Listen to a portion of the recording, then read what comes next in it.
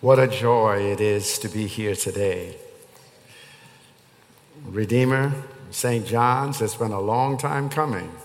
Can I get an amen? Amen? Do you realize it's been almost a year? Almost a year since we've been together.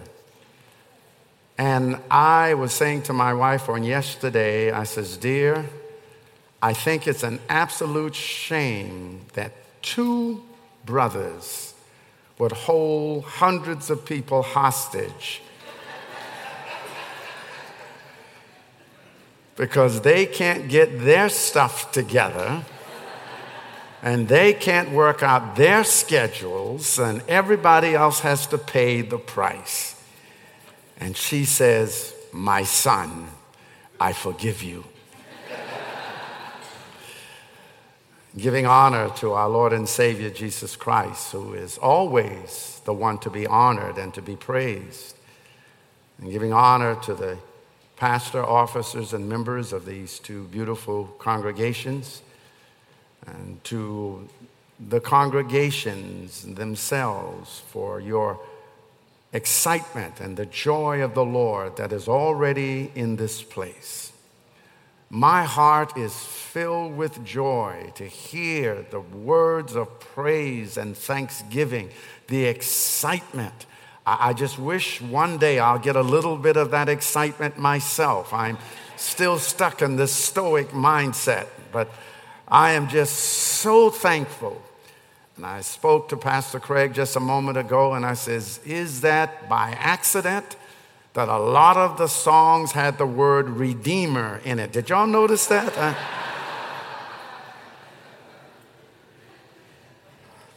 Let us pray. Gracious Father, Lord God, we truly do thank you. Lord, we praise you, for the God we serve is worthy to be praised. Lord, we thank you for the privilege of giving us another opportunity to behold a brand new day that we have never seen before. Lord, when fires were breaking out and thieves were breaking in, you sent your angels to watch over us all night long. And then early this morning, Lord, you woke us up, not only with the finger of life, but the finger of love. And for this, Lord, we say thank you. Then, Lord, you gave us a mind and a heart to get up from wherever we were, to come out to the house of the Lord, and some for choir rehearsals and some for Sunday school, and all of us now for our time of worship and praise and thanksgiving. Lord, we humble ourselves before your majesty, and Lord, we count it an absolute privilege that you are giving us this time today to stand behind this sacred desk. So, Lord, we invite and invoke your Spirit to rule and overrule in all that we say and do. Lord, we're not even worthy to raise our heads to heaven. But, Lord God, we thank you for the privilege that you've given to us, for you encourage us to come boldly to the throne of grace that we may obtain mercy, to find grace to help in time of need. Lord, if ever we needed you, we need you right now. So now, Lord, somebody wished to hear a word from the Lord today. Somebody wish to see Jesus today. So now, Lord, as we get into your word, let your word get into us. In Jesus' precious name, let all God's people say, amen. The three passages, and one is listed in your service guide this morning, Matthew chapter 9, verses 1 through 9. But we're really going to emphasize Mark chapter 2, verses 1 through 12. And the other parallel passage is in our Lord's Gospel according to St. Luke chapter 5, verses 17 through 26. I can't again tell you how blessed I am and how blessed I was that God used your wonderful pastor to bring the word that he brought when we had our last joint service. And I said to him, and I will continue to say to him, how blessed my heart was. His daughter came to me afterwards and says, and with him standing there, and says, who are you? And he looked at her and she says, I'm your father. He says, no, because my daddy ain't never preached like that before. And all I could say is thank you, Lord, for sending my blue-eyed soul brother from West Virginia into my life and into our lives as our bishop, our presiding bishop of the Reformed Episcopal Church came in from Dallas, and we had members of the Board of Foreign Mission and Doctrine and Worship and Constitution and Canon and Church Extension and our executive committee, of which I'm a member. We all met in Somerville for meetings in preparation for our national or international convention that was held last June in Dallas, Texas. And Bishop Sutton came and he sat on the front pew and he listened to your pastor. And I'm telling you, his heart was bursting with joy. When we got to the national conference, he didn't say anything about me.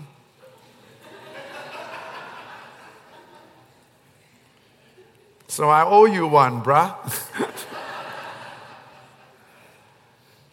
From this wonderful passage, we ask if you have your Bibles, please turn with me to Mark chapter 2, beginning at verse 1. And again he entered into Capernaum after some days, and it was noised that he was in the house. And straightway many were gathered together, insomuch that there was no room to receive them, no, not so much as about the door. And he preached the word unto them. And they came unto him, bringing one sick of the palsy, which was borne of 4, or carried by 4 men. And when they could not come nigh unto him for to press, they uncovered the roof where he was. And when they had broken it up, they let down the bed wherein the sick of the paralytic man lay. When Jesus saw their faith, he said unto the sick or the paralytic man, Son, thy sin be forgiven thee.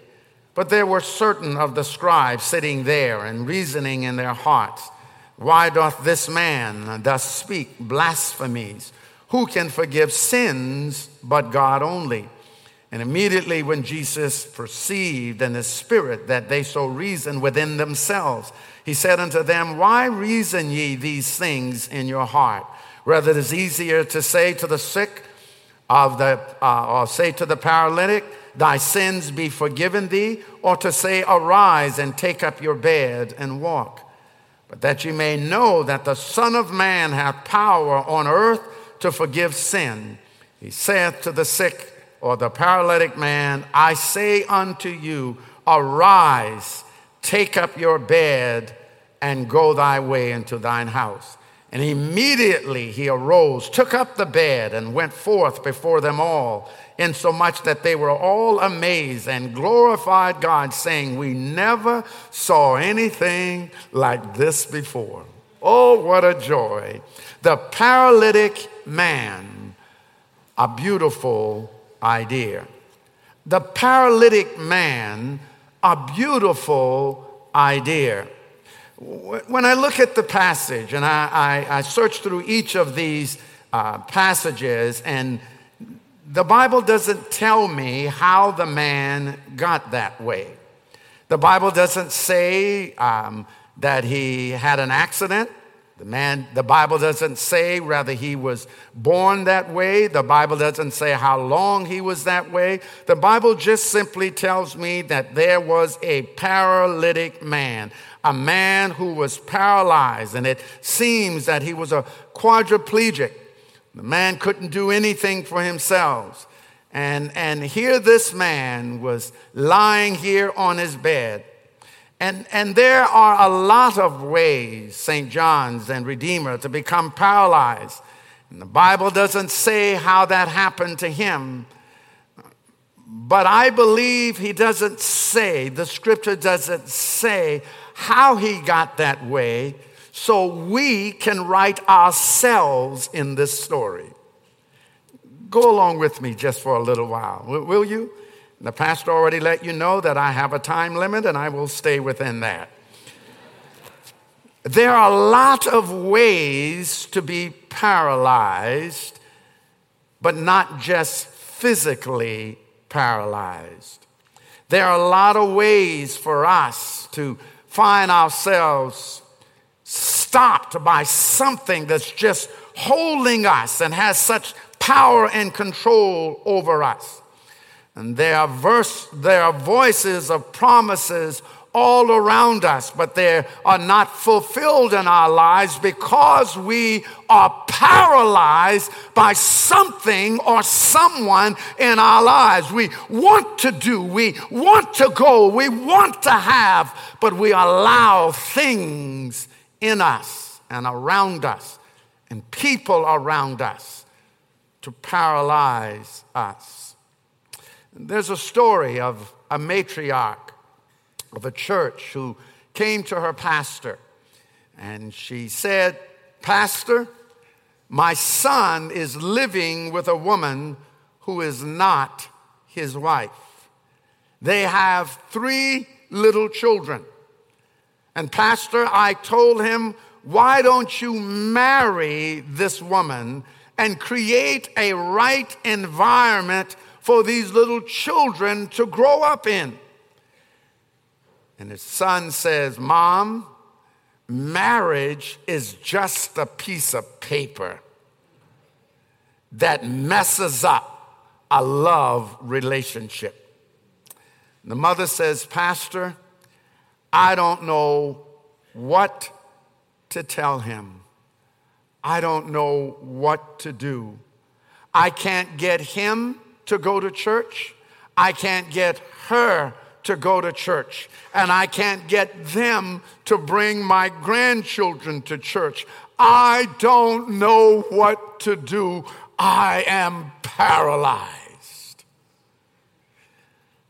In 1970, a survey was done, and more than 89% of the children born in the United States of America were born to married couples. In 2018, more than half of the children born in this great nation are born in single-family homes. Our culture is paralyzed. Our churches are paralyzed.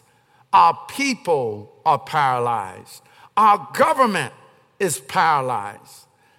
A pastor goes to his bishop and says, I don't know what to do.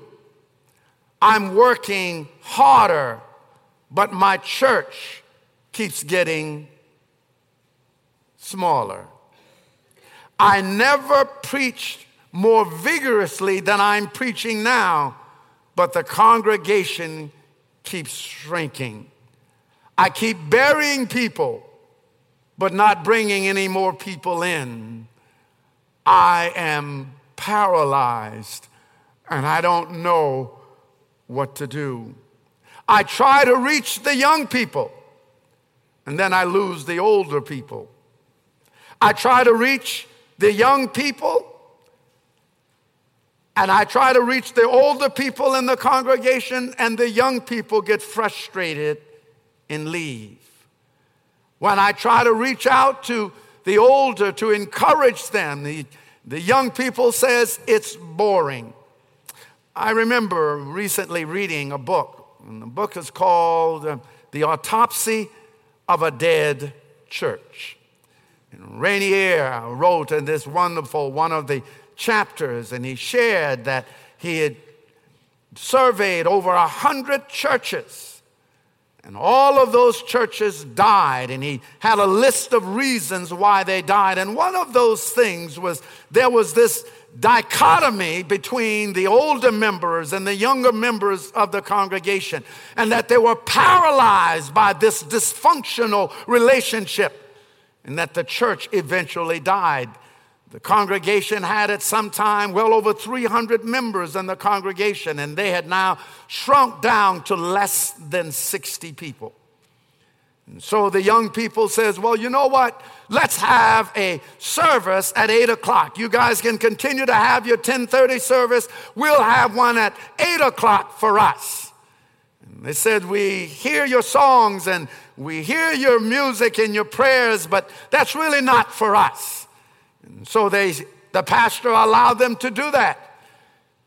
And the morning, the 8 o'clock service grew from about 5 to well over 100 in less than 6 months. And the 10:30 service continued to shrink from 60 down to about 35. And so the young people says, well, listen, you guys are not doing well. Why don't we switch? And the older congregation says, we've never done it that way before. We don't want to change, and we don't want that to happen. And I am not going to let you bring this crazy kind of worship and service. We need to come in here and be godly, sober. I believe if you see when the Lord went to the synagogue and the temple, he was always a man in order and decency. So we cannot switch our service from some 10:30 down to 8 o'clock. And so the young people says, then we're out. And all of the young people left. And 2.5 years later, because of the paralysis of analysis, the church closed its doors. A superintendent was talking to one of his friends who was his confidant. And he said, I need to appoint someone to oversee one of our presbyteries. The candidate that I have in mind is a brilliant and talented and great communicator. He's a good organizer. He has great skills, but I have one problem. And his friend says, what is that, Mr. Superintendent? He says, the young man is only 38 years old. I can't put him in charge of a presbytery at 38.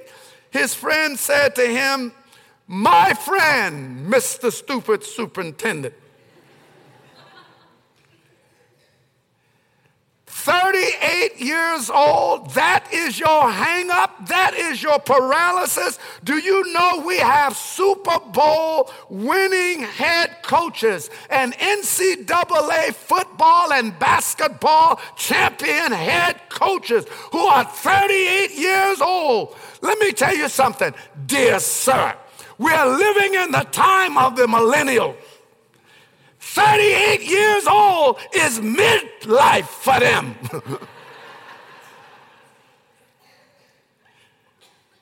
He said 68 is not midlife. I have to agree with that. Because if 68 is midlife, 2 times 68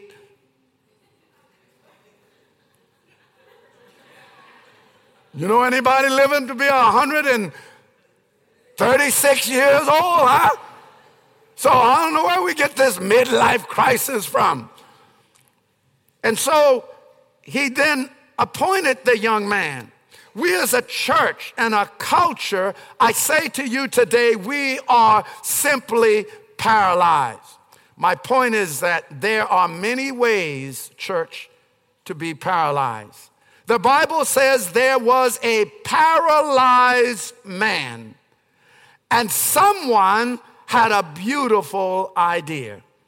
The scripture says that when the Lord came to Capernaum, that he had just gone out and he had healed people and healed lepers, and he had spent time by himself praying. He had just appointed 1 or 2 of his disciples, and now he had come to Capernaum. And most theologians believe that when he went to the house, it was the Apostle Peter's house. And while he was there, the scripture says that there were scribes in Luke's gospel. There were scribes and Pharisees and people who had come from Judea and Jerusalem and Samaria and all the other surrounding areas. And they gathered and they heard that the Lord Jesus was at the house preaching and teaching. And the scripture says immediately The house was filled inside and where? Come on now. Can you see it? Immediately, once they heard that the word that the preacher, the master preacher, the master teacher, not too much unlike like Pastor Greg, but the master teacher had gathered together in Peter's house. The throng came in. Here's the idea. The scripture says when they heard that the Lord was there, somebody, one of the four, I'm imagining, or maybe it was collective, came up with the idea, let's take our friend, give me a name. Huh? Willie.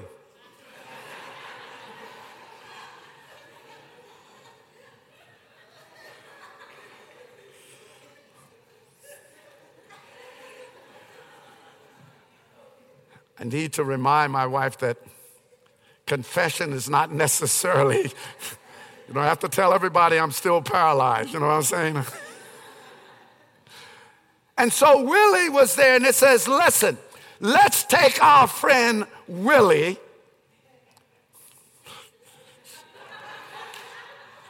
Let's take our friend Bill. I'll deal with that, all right? Take Bill to Jesus. And I can see one of the other of the four says, take Bill to Jesus. How are we going to do that? And he says, let's pick up his bed and carry him. And I can hear his friend says, yeah, but what if Bill falls off? He says, and what? He sure can't get any hurt more than he is now. What? He gonna end up being paralyzed?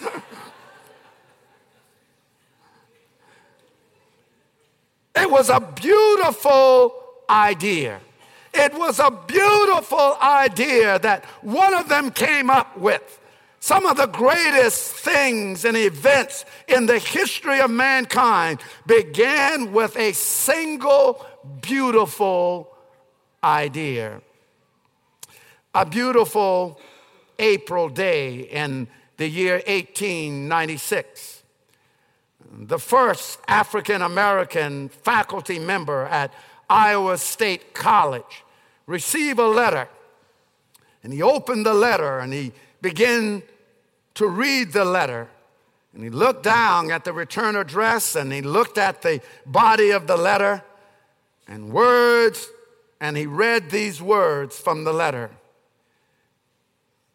I cannot offer you money or position or fame, but I know that from the position you now have at Iowa State College, these things will no doubt you will achieve. These things now I ask of you and ask you to give up. I offer you in its place work, hard work, the task of bringing a people up from degradation and up from poverty and up from waste to a full manhood. Your department exists only on paper, and your laboratory will have to be in your head. The young professor looked down at the end of the page to see the name of the man who wrote it, and it said, signed Booker T. Washington.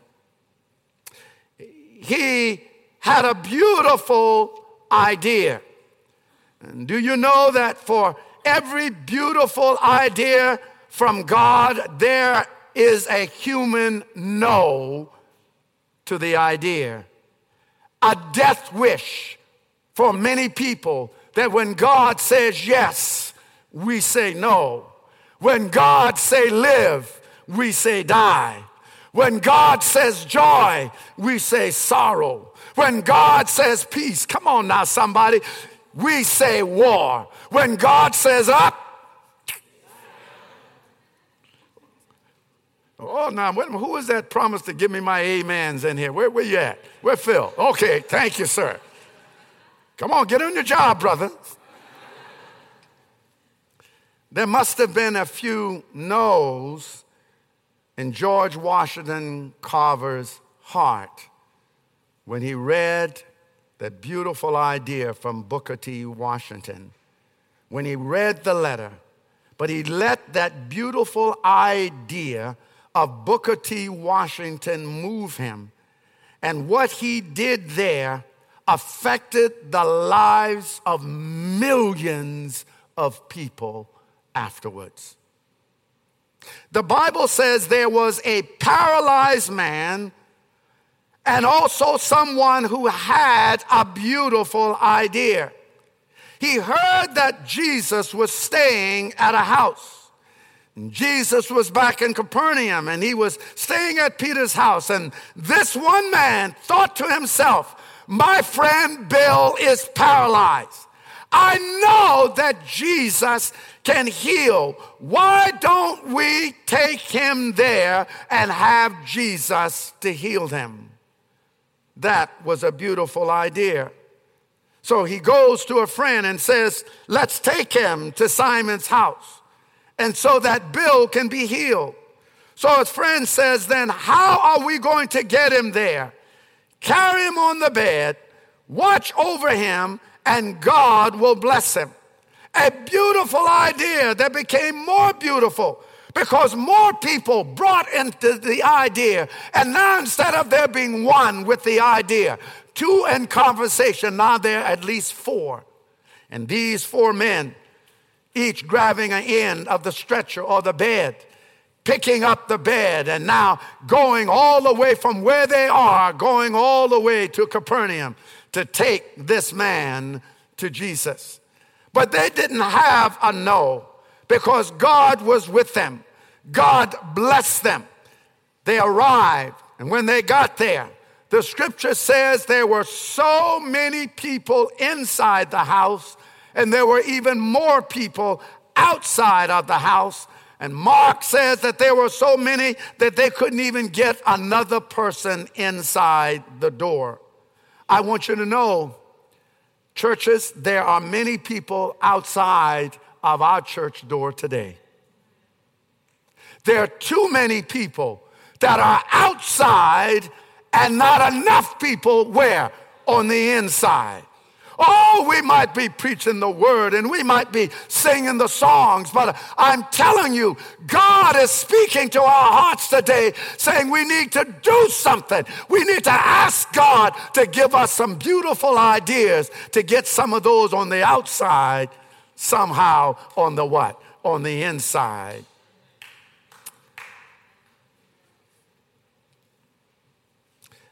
When I think of all of these people gathered there, when I think of those four men and that one man lying on that bed, the four men couldn't get the paralytic man into the house to see Jesus because there were so many people there. And then there was another beautiful idea. Anybody know what that new idea was? Take him up on the roof. Come on now, somebody.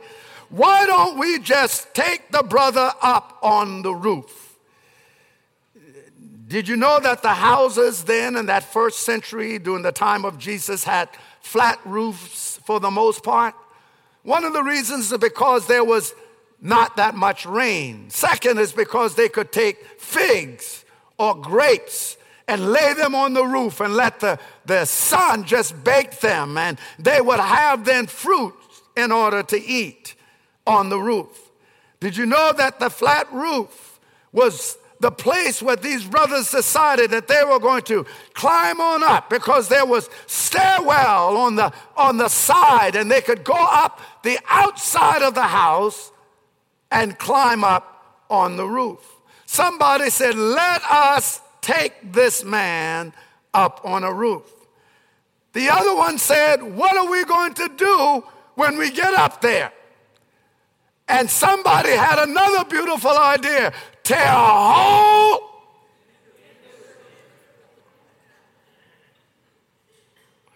That's exactly what we're going to do. Another great idea. So they took him up the side of the house and took him up to the roof. And I'm so glad that there was no committee, there was no board, that they had to discuss the pros and cons and why they should not do this stupid thing of going up the stairs. Suppose we slip.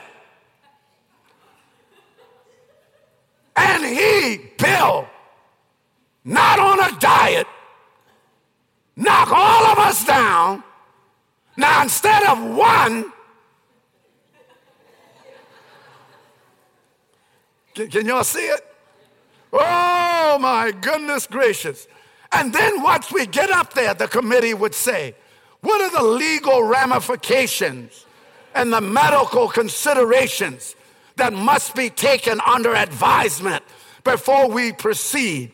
So therefore I move that we table this till Jesus comes back to Capernaum again. But I want you to know Jesus was in the house. Can I get an amen?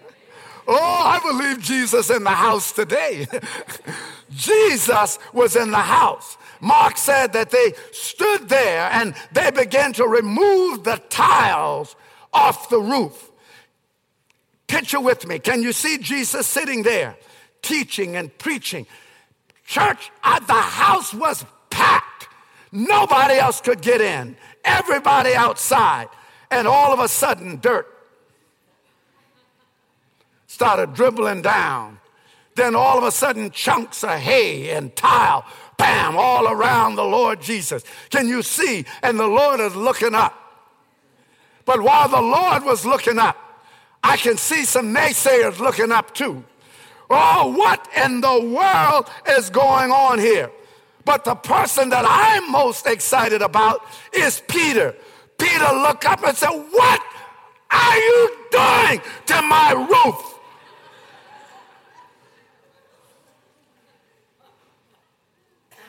I can also understand that Peter was from Charleston, because Peter said, no, y'all didn't.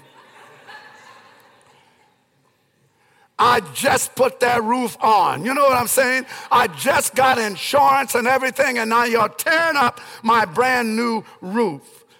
But I want you to know, we need to have a mindset as pastors that we need to spend less time worrying about fixing our roof and spend more time thinking about fixing our people. Can I get an amen? See, I know that's important to do our renovation and our restoration, but I want you to know, because they were willing to tear a hole in a little roof, that somebody got helped because they went to the man who has the help, who has all power in his hands. And the Bible says, and they lowered the man down through the hole in the roof. Can you see Jesus sitting there watching? And he's looking down. I can see everybody else in the packed house watching the man being lowered down. Can you see the rope coming down through the roof? Can you see the bed? Can all of a sudden Jesus looks up and looks into the eyes of the four men who were lowering the man down, and the man landed on the floor. Can you see the sun now breaking through because they have now opened up a hole in the roof? Can you see the men leaning over, looking down at Jesus and looking down at Bill? And the shadow of the sun cascading from them down on the floor, maybe covering up part of Bill's face. And the Lord Jesus looks at Bill down on the mat. Then he looks back up at the four men hanging through the roof. And he says, because of your faith,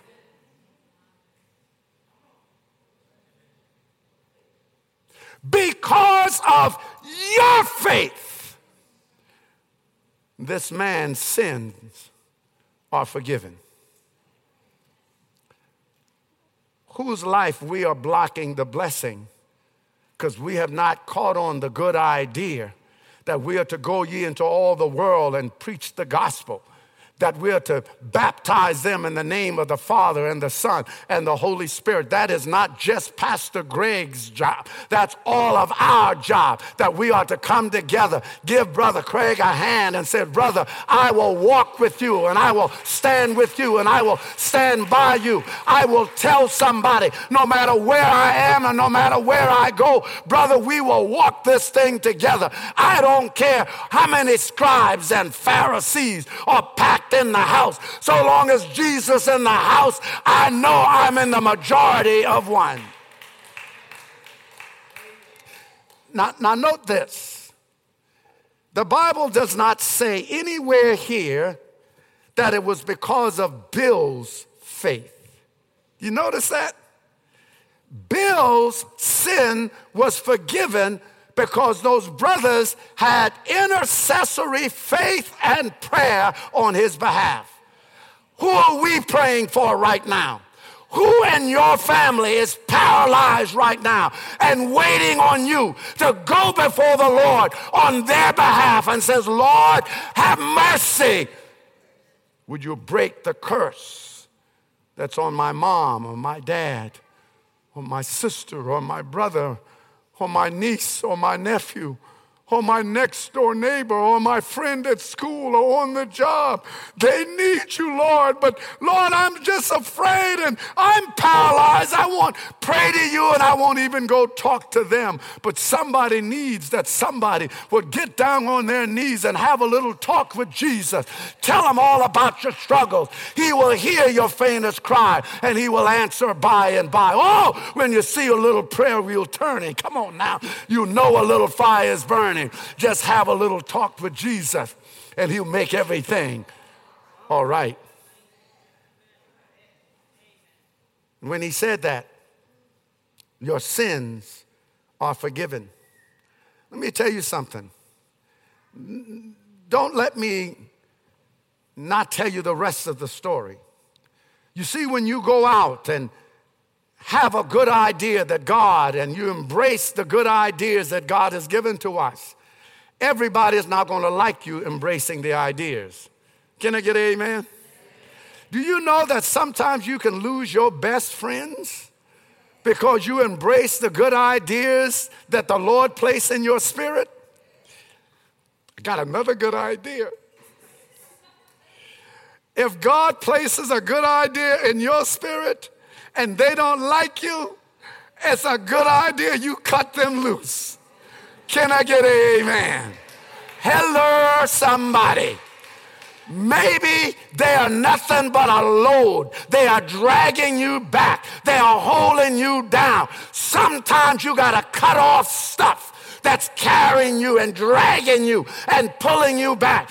They might be the paralysis in your analysis. It's time for you to cut some folks loose and hold on to God's unchanging hands and see what God is able to do in your life. They said, oh, who is this fellow right here? Who does he think he is standing up here talking about your sins are forgiven? He said, don't you know that only God can do that? And I love what the Lord said. The Lord looked at them and said, yes, which is easier, to say your sins are forgiven or to take up your bed and walk? You see, the Lord says in Isaiah 43, he said, it is only I am the one who can forgive your transgression. It is only I have the power, God himself, and I do it for my own reason, and I will remember your sins no more.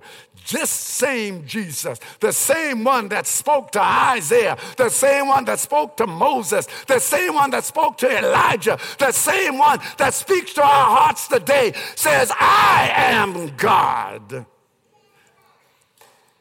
You see, we might think that taking up your bed and walk is easy. But in order for Jesus to say your sins are forgiven, somebody had to die. And God loved us so much that he gave his only begotten son. And Jesus loved us so much that he gave his only life. Oh, I'm telling you, Brother Yates, when I think about that, how patient God is. After all he's done, some of us are still saying no.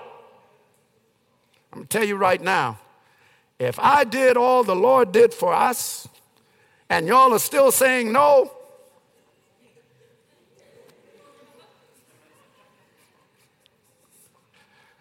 Pastor, what happened to half your church? Judgment came for them.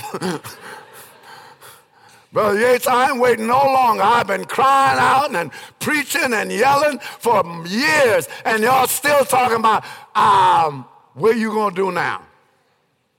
And the Lord looked at them, and the Bible says God reasoned. 3 verses in a row.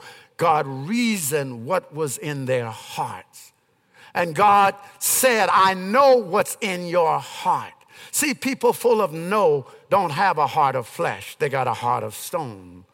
People who have a no can say no to heaven, but they're going to say yes to hell whether they like it or not. Can I get an amen? Oh, I want you to understand, they might not say they want to go, but if you don't have a reservation for heaven, your reservation is already made someplace else. And as they stood there, and the Lord looked at the man, the paralyzed man, and said, take up your bed and walk. And the man immediately picked up his bed and he went home glorifying God. I say to us, God is ready to change our paralysis. God is giving us a great idea. You see, this nation and this city was paralyzed with racism and prejudice and hatred. But God broke that paralysis, even if it cost 9 people their lives in Mother Emanuel. God has broken that bond and broken that bondage. God has set us free that we can now love one another as children of the Most High God. Do you know God does not care what the color of your skin is? He cares only if you got God inside your heart, if you're filled with the Holy Spirit. See, God has broken that paralysis in us. God has set us free that Redeemer and St. John's and other churches can come together on a Sunday morning and say, praise God, from whom all blessings flow. We can say, how great thou art, because my God got up early on a Sunday morning and he rose from the dead so that you and I might have life and we can praise the Lord in glory. If I got to do it all by myself, I'm going to say, praise God, from whom all blessings flow. If anybody's paralyzed here today, call out to the one who can say to you, no matter what you are going through, 1, your sins are forgiven, and 2, take up your bed and walk. What used to carry him, now he can carry in Jesus' name. Let us pray. Gracious Father, we do thank you. And we praise your glorious name for all that you are and who you are. Lord, we are not worthy, but you told us to come. Lord, someone in here today may be going something. It might even be the paralysis of some sickness. And instead of casting all of our cares on you, Lord, we've gone to the earthly doctors and listened to their no's when all we had to do is go to Dr. Jesus and hear him say yes. Lord, maybe somebody is going through some emotional or financial problem and we are paralyzed by the mindset that I don't know how I'm going to make it out of this. But we fail to realize there's a beautiful idea that Jesus is our way maker, who is still making a way out of no way. Lord, maybe someone's son or daughter or grandchild or grandchildren have lost their way, and we, Lord, are paralyzed by what this world can do to our children. Then, Lord Jesus, we place our children into your hands. Lord, have mercy upon them. While there is still day, Lord, I ask that you would call them back to you. Lord, that you would draw them to you. For the Lord says, if I, as Brother Peter shared this morning in Sunday school, if I be lifted up, I will draw all men unto me. Whatever it is, Lord, we commit it to you now. Do more, Lord, than we can imagine to ask. And help us, Lord, that we will never forget to give you all the praise, the honor, and glory. In Jesus' precious and mighty name, let all God's people say, amen.